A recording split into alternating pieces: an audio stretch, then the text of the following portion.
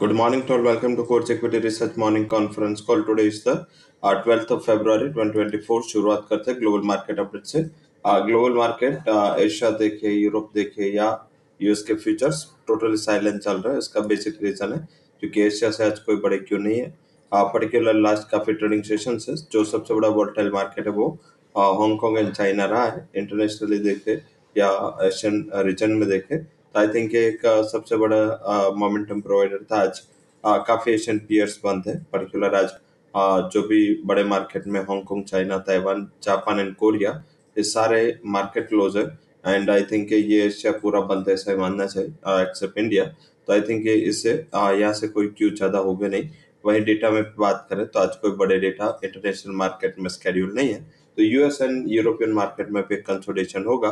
Domestic संकेतों पे market का टोटल फोकस होगा।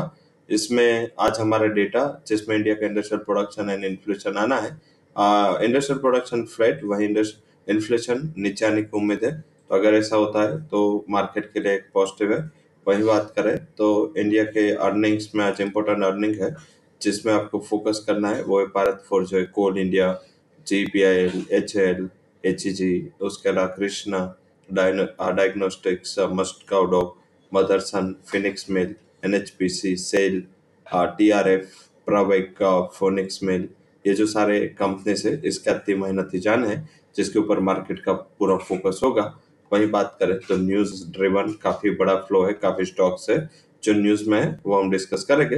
बट यूएस के अर्निंग में बात करें तो post market Arista Networks, waste management, Cadence design, ये दो से तीन कंपनियां हैं जो मिड कैप कंपनियां और इंडेक्स की कंपनी है जिस पे मार्केट का फोकस होगा।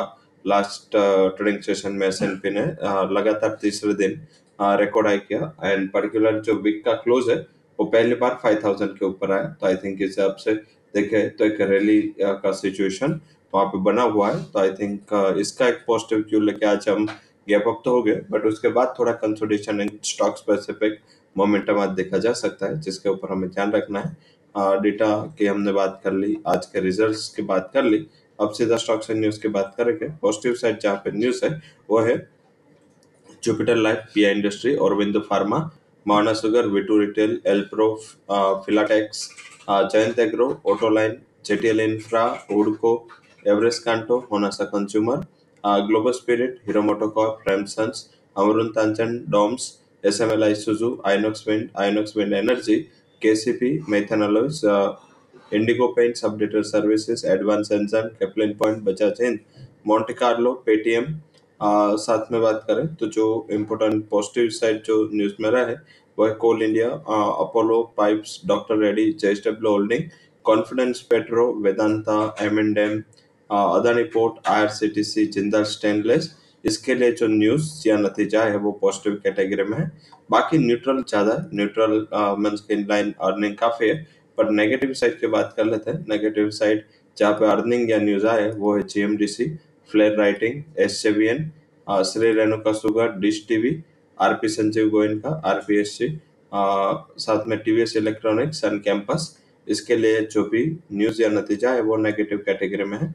वही फंड हाउसेस के रिकमेंडेशन में पॉजिटिव साइड रिकमेंडेशन है वो है अपोलो हॉस्पिटल्स, इंडिगो, साथ में Hero MotoCorp, child's life, PV fintech और बिंदु फार्मा। इसके लिए फंड हाउसेस के लिए पॉजिटिव है। नेगेटिव कैटेगरी में कोई भी स्टॉक नहीं है। हालांकि जो रिजल्ट के बाद एमसीएक्स का टारगेट है वो करंट मार्केट प्राइस से काफी नीचे है। मींस के एंड टाटा पावर का जो टारगेट है वो भी करंट मार्केट प्राइस से काफी नीचे है।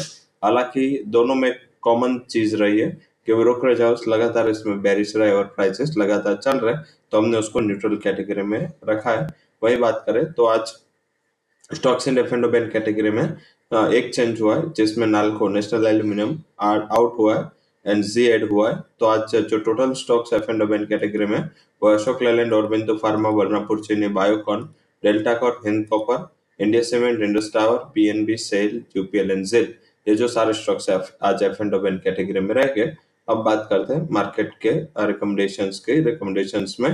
डेरिवेटिव में इंडेक्स डेरिवेटिव में जो रिकमेंडेशन है वो है 21,900 का कॉल ऑप्शन अब बाय करें। स्टॉप लॉस 120 का लगाए, 235 तक के कॉल ऑप्शन जा सकता है। 46,000 का Nifty bank out the money call option buy करें with stop loss of 300, target would be 600। Options में एल आई हाउसिंग का 650 के स्ट्राइक का कॉल ऑप्शन 18 के करीब बाय करे, 10 का stop loss, 34 would be target. P industry अगर 2% से नीचे ओपन होता है, मीन्स के 2% तक के पॉजिटिविटी के साथ ओपन होता है, तो आप उसके 3500 या 3600 के कॉल ऑप्शन बाय कर सकते हैं। स्टॉप लॉस कल के क्लोज का लगा सकते हैं, एंड कल के क्लोज के करीब 3500 के स्ट्राइक का कॉल ऑप्शन में अब 140 का स्टॉप लॉस लगाए, 240 तक ये कॉल ऑप्शन जा सकता है। तो ये दोनों हमारे ऑप्शन स्टॉक रिकमेंडेशन थी।